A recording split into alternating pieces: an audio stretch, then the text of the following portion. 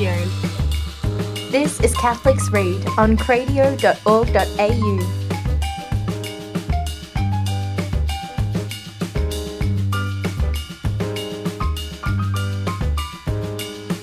Hello and welcome to this episode of Catholics Read. I'm Luke. And I'm Kiara. And I'm Victoria. And in this episode, we are reading Joan of Arc by Mark Twain. I think it's quite interesting. Like, I had absolutely no idea that Mark Twain wrote a biography of St. Joan of Arc. But and quite a substantial and thorough it's one. It's very large. How many pages is that? This is... Looks like about 300 and not pages. including the essay that he wrote about it in the appendix. It's 440 pages. There's an essay? There's also an extra essay at the back. It basically just rehashes and summarises the story. I skimmed through it. So it's Very the good. short version. Mm. So yeah, there's like a 10-page essay at the back, which is a short version of the book. There you go. Told from Mark Twain's perspective rather than from the perspective. And now, other unusual thing about this story, it's a first-person narrative. And Kiara Loves it. loves it. Yay! Actually, by the way, we should explain this is Kiara's book this week. Yes. Should probably explain that. This is Kiara. So This is my book for Kiara, take the floor. So this is my book, and you should probably open it by reading the dedication to the book, because this is absolutely lovely. It's dedicated to my wife, Olivia Langdon Clemens. This book is tendered on our wedding anniversary in grateful recognition on her 25 years of valued service as my literary advisor and editor, 1870 to 1895. Aww. Which is I think is really cute. Mark Twain spent 12 years researching this, going to the archives in France, where all the court documents of Joan's rehabilitation are still kept to this day. Wow. They somehow survived the French Revolution, when most of the other relics that were kept from her, including her armour and her standard and everything, were destroyed in the French Revolution. And so this story is told from the perspective of Sir Louis de Conte, who was Joan's childhood friend and also her secretary. Joan was illiterate, and so she needed him to write letters for her. And so he tells the story right from when he knew her as a child all the way through, and he was with her all the way through until her death. And this is one of the best books this is probably one of the top 10 books I've ever read in my life. I do highly recommend that anyone who is interested, who likes biographies, should get a hold of this one. It's fascinating, and it's fascinating for a number of reasons. The first one is that Mark Twain really beautifully captures the enchantment of the worldview of medieval people. So one of the stories, and it comes up again and again in the documentation around Joan of Arc, was this story where she defended the fairies. So Really? I've never heard that. okay, so to give you some context, there was a tree in their village where they lived, and it was this grand old oak tree, and it was said that it was haunted with fairies. And, they were not, and, fairy, and, classic true to medieval understanding of fairies, they were neither malicious nor benevolent beings. They were just a fact of the world. They existed. They were, sometimes they made mischief, sometimes they did nice things, but they were a part of the world. Christianity coming through sort of was very uncomfortable with the reality of fairies, and so there was an agreement made via ceremony that the fairies would not bother humans. They could live their life and have their home and all that sort of stuff, but they would not bother. They would not make contact or be seen by humans. And Joan was sick, and this is part of the story is to illustrate her eloquence and her rigor of art. Her ability to argue and create a logical argument, even though she was illiterate and never got any real education. So Joan was, sick with a fever and in bed, and someone stumbled across the fairies having a party at the oak tree.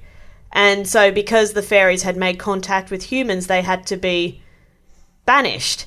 And so banished they were. And when Joan found out about it, when she got better, she went straight to the priest and said, if a man walks in on a woman who is in a state of undress, is it the woman's fault that she is seen naked?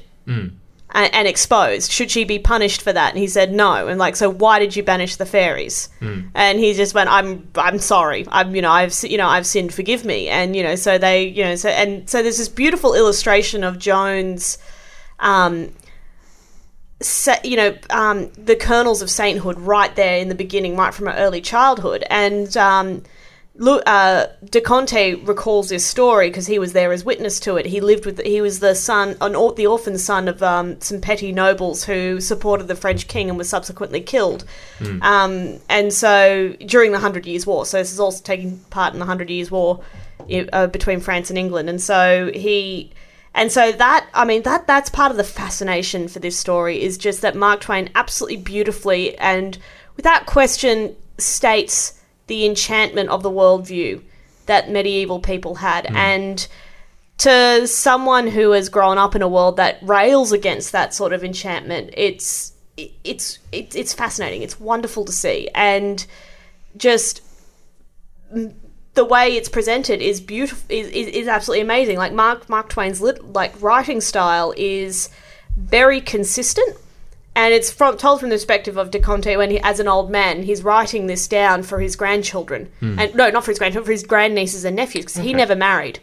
He never married, was a bachelor his entire life. And so, yeah, he's kind of writing it all down for his nieces and nephews so that they would have a record, what they would know so they would know the real story, so to speak. And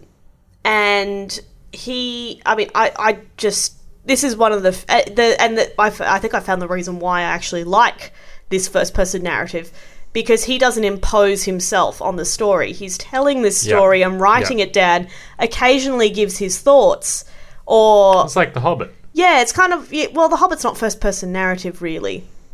Isn't it? No, it's not. No. No, it's third person. I kind of got I just remember The Hobbit being like...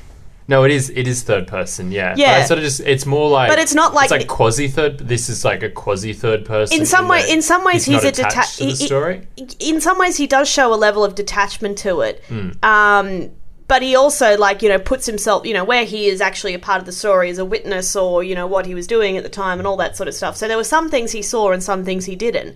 But it's remarkably different to, say, someone like Nick Carraway, who the whole story of The Great Gatsby pins on his impressions of this person. Whereas, it's totally different. It's a totally different way of doing it. And you get a sense of De Conte's personality and the way he saw the story unfold. But it's not... he doesn't take random digressions to talk about politics. He doesn't take random digressions to talk about time machine. He doesn't take random. He doesn't take tangents that make no sense. He just builds this story and the pacing of this story. It just it starts off and it's this beauty. You get lost in the child. This magical childhood that all these children had, because Joan basically spent her life surrounded by her childhood friends. Her standard bearer came from her village, who was killed in her last battle, and her De Conte was with her in her childhood. Her brothers as well, they were killed in battle as well. All of these people in her childhood were with her. Do you mind? Yeah. I don't know if this would impede too much on what you wanted to say, but do you mind giving... I actually don't know. You don't know the story of Joan of Arc? I don't know the story of Joan of Arc. I mean, I probably watched a film a number of years back, but all that I know about her was that she was accused... That is the last moments, which is she was falsely accused of being a heretic and was executed on that charge, which was then overturned quite soon after, I think. And that it was there was very much English influence and that kind of thing. But I have very little knowledge of her military campaigns. Okay, so I mean, unfortunately, this is not a book of military history. So if you're a real military history geek and wants to get into tactics and blah blah blah blah blah, this isn't the book for you. But that's okay, because De Conte assumes that you know a lot about how medieval warfare was done at that time. This is the early days of artillery, so cannons and stuff were in play. And so Joan of Arc was a French peasant girl. She had no education. She was a shepherd, grew up in this little backwater of little backwater village of France, Domremy, and she had a vision. She was visited by the Archangel Michael, St. Catherine of Alexandria, and St. Margaret of Antioch. Repeatedly, she had repeated mystical visions over some time, and they basically guided her to, she was basically going to end the 100 Years' Wars and save France from the English, because at this point in the 100 Years' War, France had no king, and the heir to the throne was a weak little sycophant who didn't know how to rule, and and the French were hammered on all sides by the English and by the Burgundians, who were Frankish, but were very, very happy to team up with the English and beat the French. So there's a fantastic campaign on Age of Empires 2, believe it or not. It's the second one. No, I'm not joking. It's a second campaign that you do after the intro campaign. The intro campaign, which is William Wallace. Joan of Arc is the second one, and Joan of Arc's role is... Who would have thought? I didn't think I'd ever, in this job, talk about Age of Empires. Well, anyway, go on, yeah. No. So Joan, at the age of 18, essentially heads out on mission against all odds. She says, I'm here to save, I've got to go to this place and talk to this person and get them on side, and we're going to save France. Eventually she gets to the king, and he makes her the general of the entire French army. How? Because it takes time, and that's one of the things that you see in this book, is that she's frustrated quite frequently. Like, everyone had doubts. She had to go through a whole court process at Poitiers, and was examined. Can you imagine if, how old was she? 18. An 18-year-old girl turns up. Can't read. An 18-year-old illiterate girl turns up in Canberra and says to Malcolm Turnbull that... it says to Peter Cosgrove, who's a former military man himself, that I want to be the... what's that called? The... General. The general of the Australian army. Be like... That's I'm imagining it's probably a little bit less absurd, but still... No, it was absurd. It was still particular. It was absurd the entire time. No one would believe her until basically, And I mean, the thing that comes through in these books is she doesn't care whether they believe her or not. You can tell this is where the sanctity part comes through, and you can see Mark Twain does real justice to the actual nature of her sanctity. Not because she was sinless, not because she was perfect, not because she was. She just had... You just meet these people who are so clear-eyed about their purpose, and, just go... And, to put it in modern terms, haters gonna hate. Yeah. And basically get the job done. And they jump through all the hoops. They do everything right. They do everything by the book. So Joan, very early on, was subjected... thanks to the machinations of an evil archbishop. There are several of them here. Which is... quite true to history, despite Mark Twain's bias, this is actually kind of quite true to history. But bishops, the nature of bishops back in this time and this time period, they were as much princes of the world as they were men of the church. So, yeah, and he subjected her to basically what would become the modern Inquisition. Yeah. Was essentially the 13th century equivalent of that, because the Inquisition didn't really exist at the time. And so she was examined by scholars, by theologians, and found to be true. Yeah. Everything she said was true. She is to be trusted absolutely. God is with her. And that particular trial become very important later on when she was captured by the English. And so... she goes and she gets her army. She breaks up the siege of Orleans, which was a major, major victory, and that sort of started turning the tide for the war. Orleans was a critical city in the English campaign. It basically would have given, if they had taken that city, it would have given them access to the Dauphin, and Orleans was critical to sort of opening the way up to Paris, to Reims and then to Paris. So that was her first major victory, and then basically she just went blazing through the countryside, taking city after city. It was all siege warfare, and so it was all mostly siege warfare. There weren't many open battles. Yeah. In this time period, which is fairly typical. And everywhere she went, she was basically if the English didn't flee in terror, they fought hard and lost. Yeah. So she could have won this war if she had not been basically backstabbed by various French nobles, including people who should have been better, that were bishops. And so she was eventually captured. And accused of heresy and witchcraft for wearing a man's clothing. This was one of the big linchpins for the the trial, and eventually how they managed to trap her and get her found guilty. Okay. So she was given permission by the court at Poitiers to wear whatever attire she needed to wear in order to get her job done. Most of that time that meant donning armour and, hose and tunics that were in men's clothes. And so there was some suspicion, because women wearing men's clothes back then was a big no-no, and vice versa.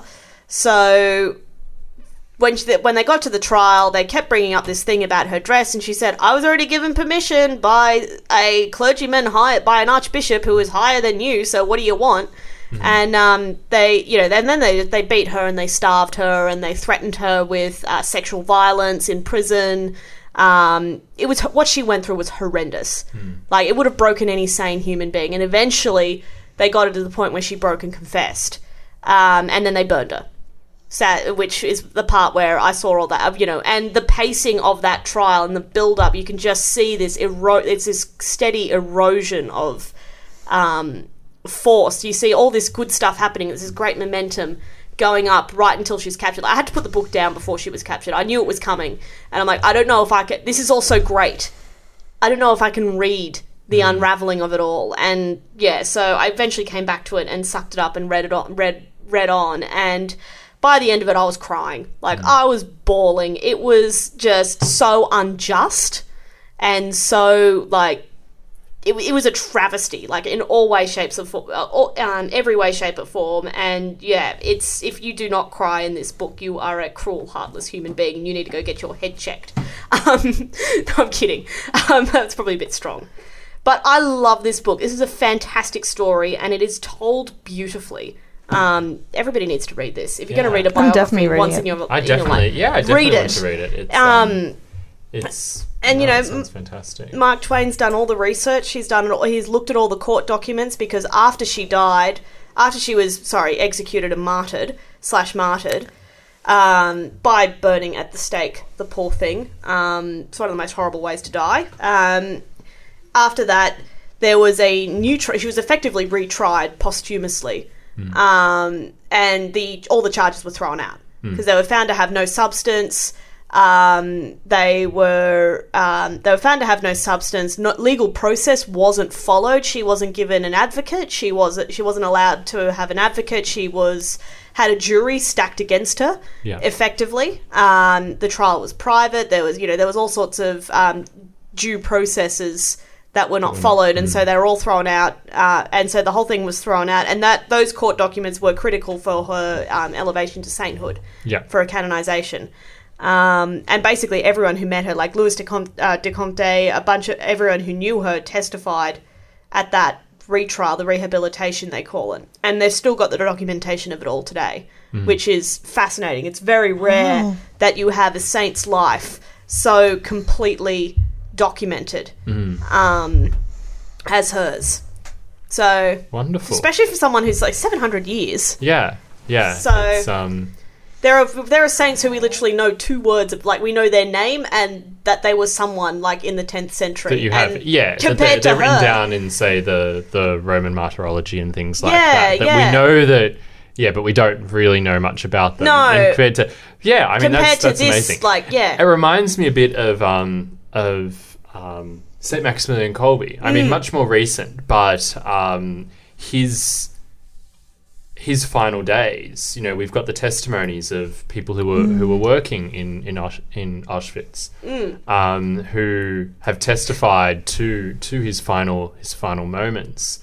You know, and people like that, and you think this is amazing. I mean, it's even more amazing that 700 years, you know, we still have the court documents and that. So that's fantastic, Kiara. Yeah, yes, I'm definitely going to pick that up at some point. Yeah, and, it's a beautiful book. It's beautifully written and paced. Like, this is like Mark Twain's written some amazing classic novels, but this is his masterwork. Like, you can tell he has laboured over every word, every sentence construction, all the pacings. I've read the back bit. No. So read this Oh, bit. yes. Quote. So, yes, this quote from Mark Twain himself about this book. I like Joan of Arc best of all my books. It is the best. I know it perfectly well. And besides, it furnished me 7 times the pleasure afforded me by any of the others. 12 years of preparation, 2 years of writing. The others needed no preparation and got none. So this guy could pull classic novels out of his hat. Yeah, out of his hat.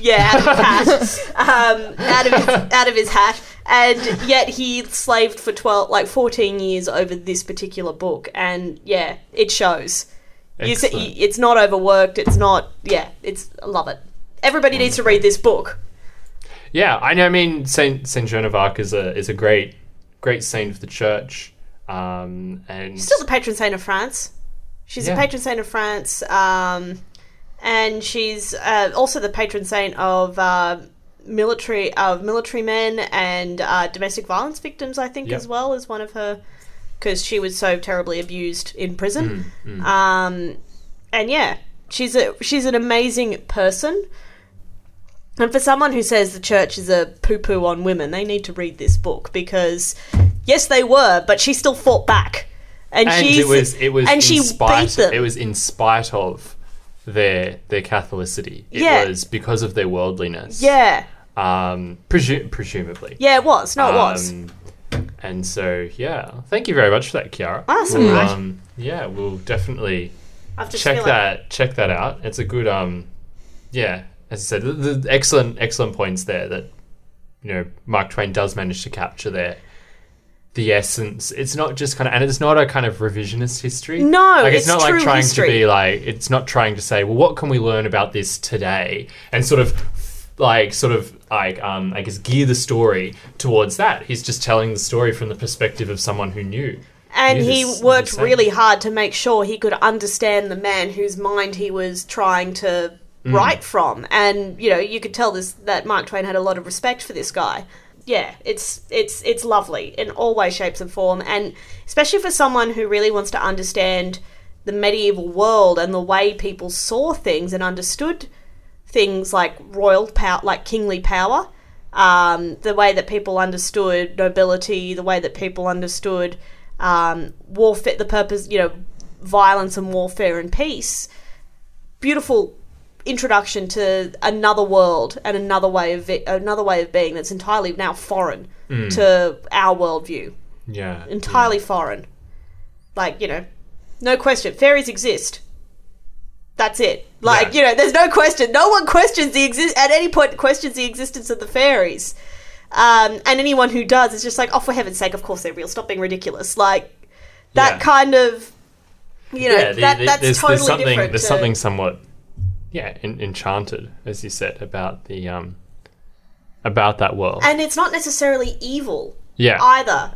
It's not all necessarily bad. Like, C.S. Lewis, I think, hits the nail on the head when he says, you know, fairy tales exist not because dragons are real, but so that we know dragons can be killed. I think that's Chesterton. Is it Chesterton or is it Lewis? It's Chesterton. I think it's Chesterton, which is a great segue into, actually, I don't know. All these episodes are out of order. I think the next episode is going to be your poem. Oh, that's exciting. I hope you guys like it. As though we're recording it in the future. Like I said, all these episodes are out of... But in 50 years, when the original chronology of Cradio is released, someone will figure out. Someone will figure out. Please don't. Like, I'm sure there are much more important things. But when it is released, Heretics by Chesterton might come after. Decides to figure out what order we record these in. Yeah. Anyway, but I think the next episode will be the Robert Browning, My Last Duchess. yes. Oh. All right. Yeah, Okay. you missed that, Kiara. Oh. That's all right. Okay. Or you're no. Anyway. All right. We'll see you next Let's time. not do the head spin. All right. Bye. Bye. Bye. That was an episode of Catholics Read from cradio.org.au.